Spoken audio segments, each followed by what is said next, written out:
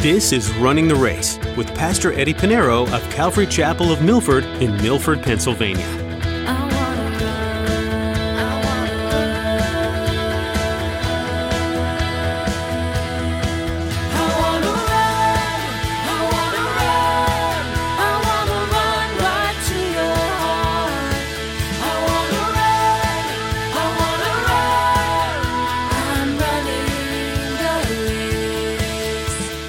We ourselves were also once foolish, disobedient, deceived, serving various lusts and pleasures, living in malice and envy, hateful and hating one another. That's how we were.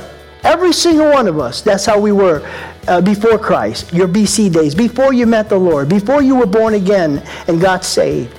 This is how you were. Sometimes as believers, it can be hard to be around people who aren't believers. Today, Pastor Eddie says that we all once were lost, and that we shouldn't forget that. Everyone was once in darkness. As Christians, we must bring others to recognize that darkness and run to the light of Christ. When you share Christ, people will recognize their sin. Whether they choose to follow God isn't on you, but you sharing Christ's love is following God's command. Well, let's join Pastor Eddie in the book of Titus chapter 3 as he continues his message, Right Living.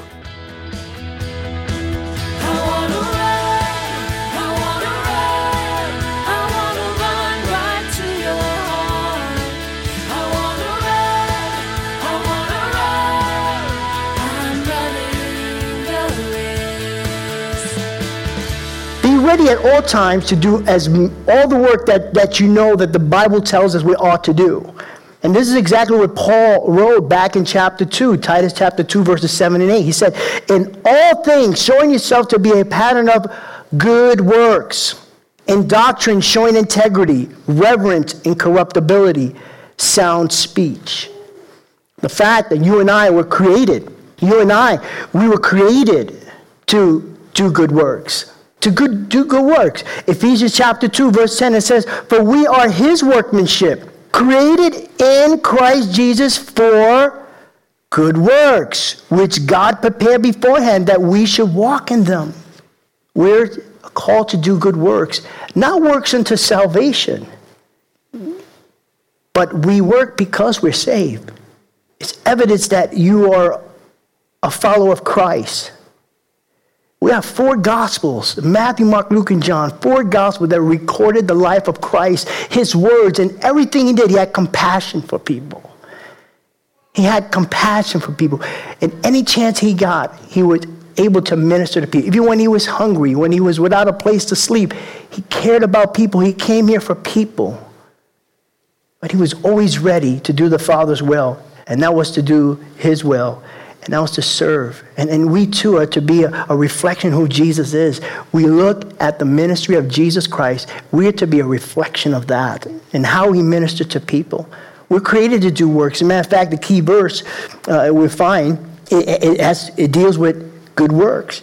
Verses 8 and verse 14. Drop down to verse 8. It says, for this is a faithful saying, and these things I want you to affirm constantly, that those who have believed in God should be careful to maintain good works.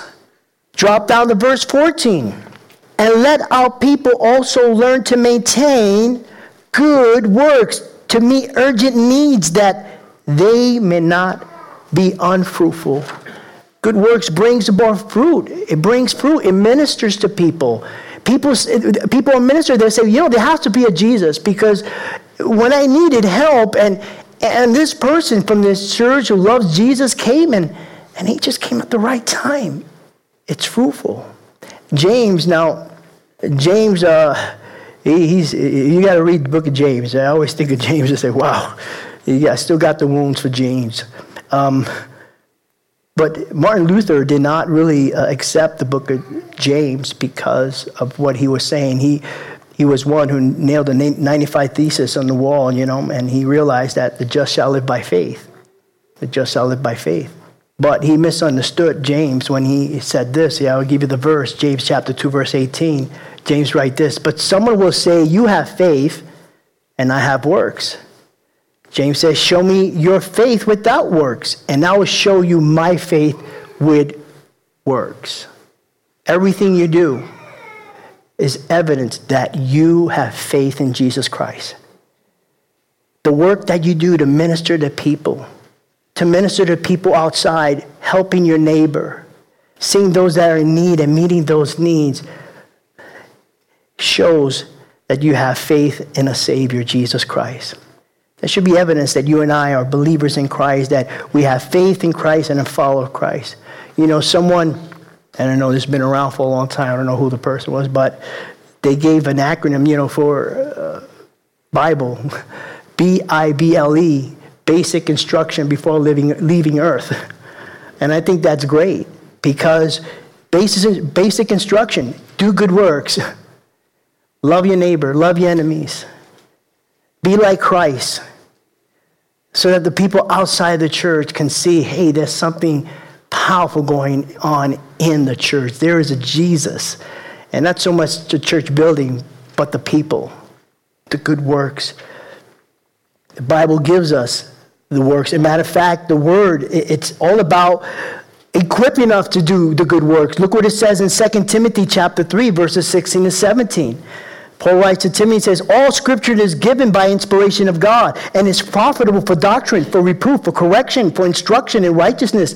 Verse 17, that the man of God may be complete, thoroughly equipped for every good work. That's what we're called to do. We're to do good works. Verse 2, Paul goes on to say, now speak evil of no one. Speak evil of no one. There isn't a person that you should be speaking evil about. No one. Not unbelievers, not family, not in-laws, co-workers, neighbors, church leaders. The word in the Greek to speak evil is from the Greek word blasphemo, blasphemy, or to slander. It speaks against someone, it's speaking against someone with the purpose of harming his or her reputation. You know, we use our mouths, our tongues, as James said, to worship God and to pray. It shouldn't be used to slander anybody or to speak evil of anyone.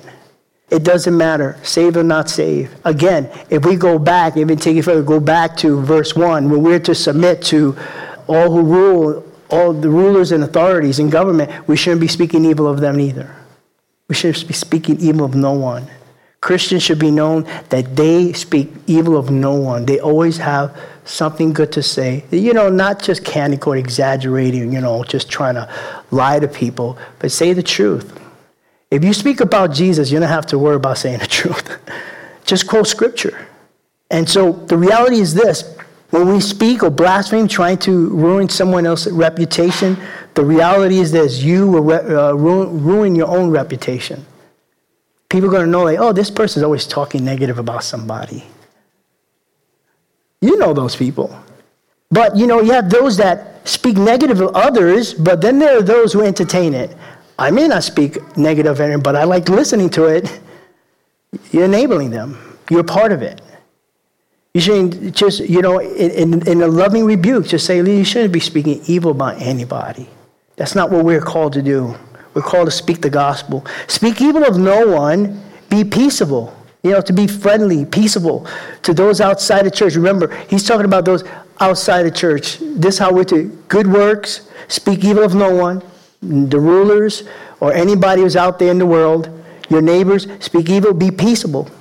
Romans chapter 12, verse 18, Paul writes this. He said, if it is possible, as much as depends on you, live peaceably with all men.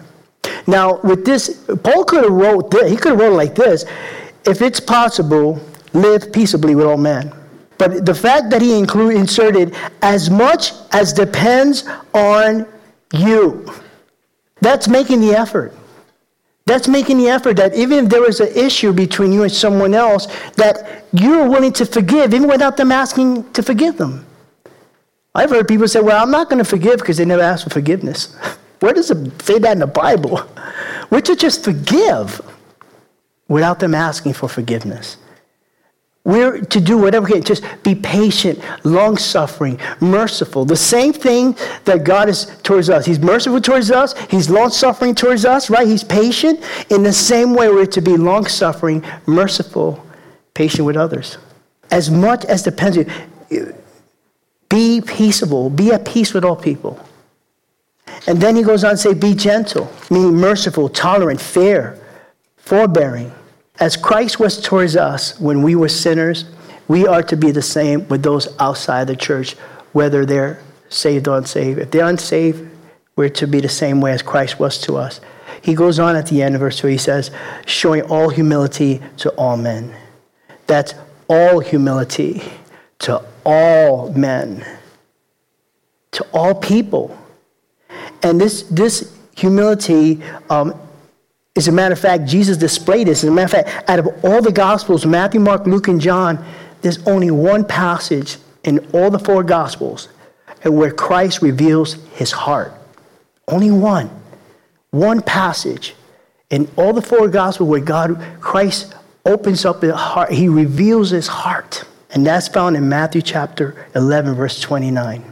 Jesus says, take my yoke upon you and learn from me, for I am gentle and lowly in heart. Lowly is also the word humble, humility.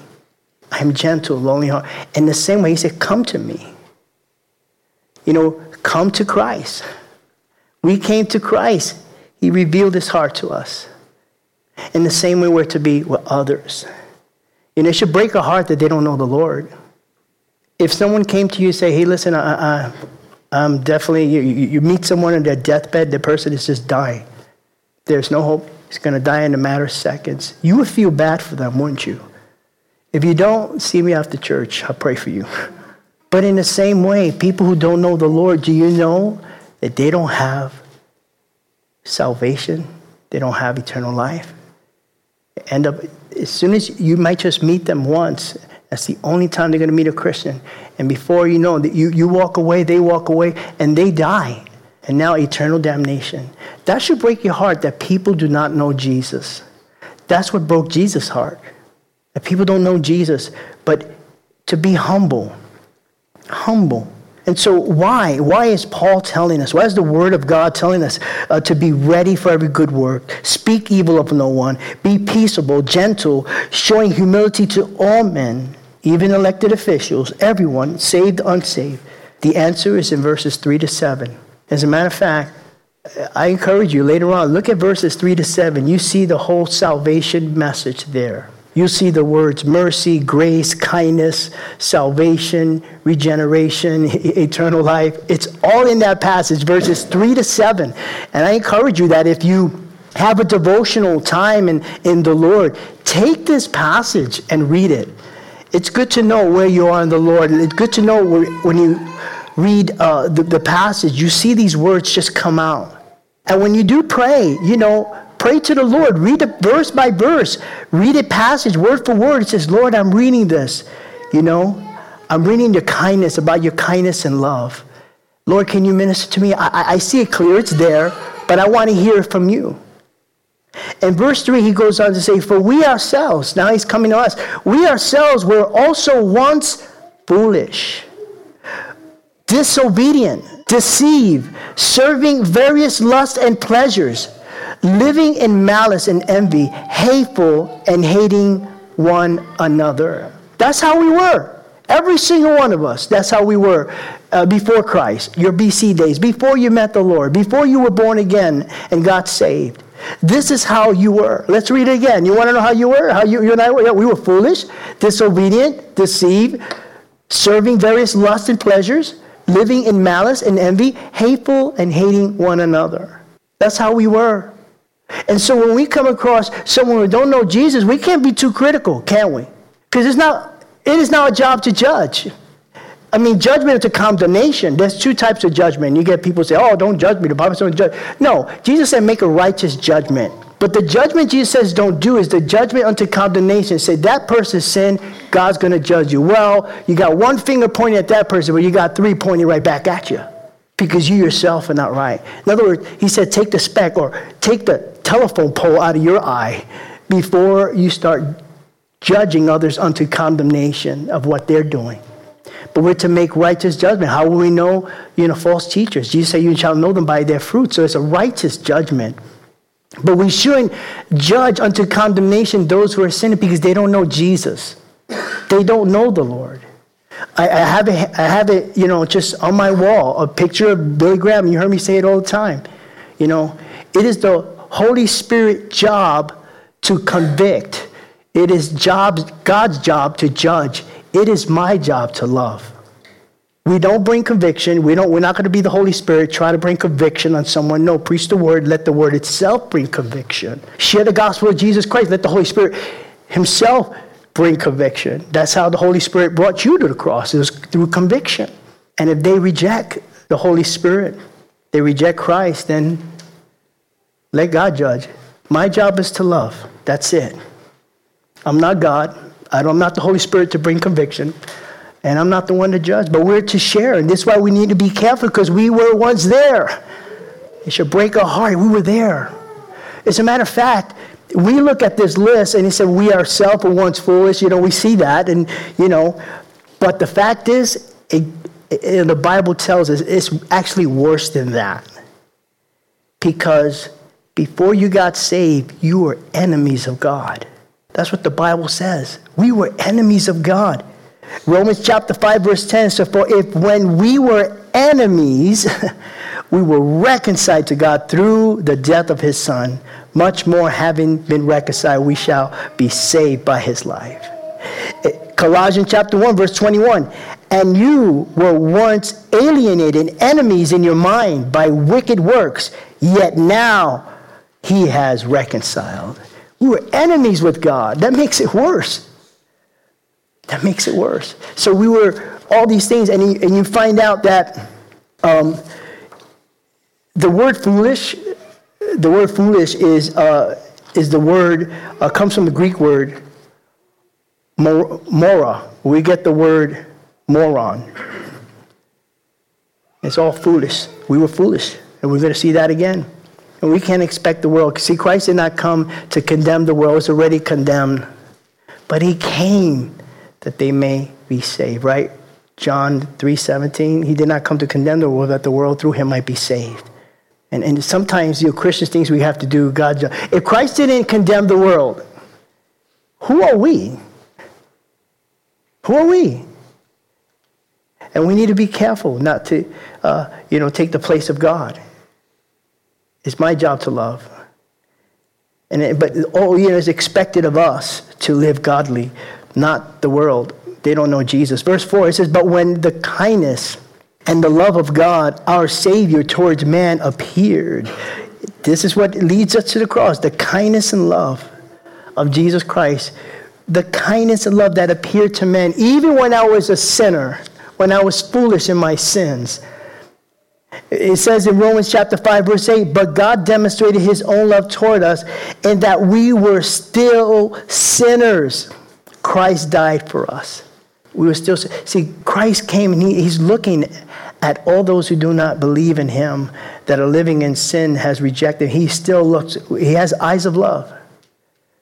Eyes of love. He was nailed to the cross, knowing that he was dying for the sins of the world. And there was nothing but the eyes of love in his eyes, because he loved. He did not say a word. He knew that the work of the cross would bring us one and bring people one to be one with him and the Father. But while we were still sinners, he still loved us.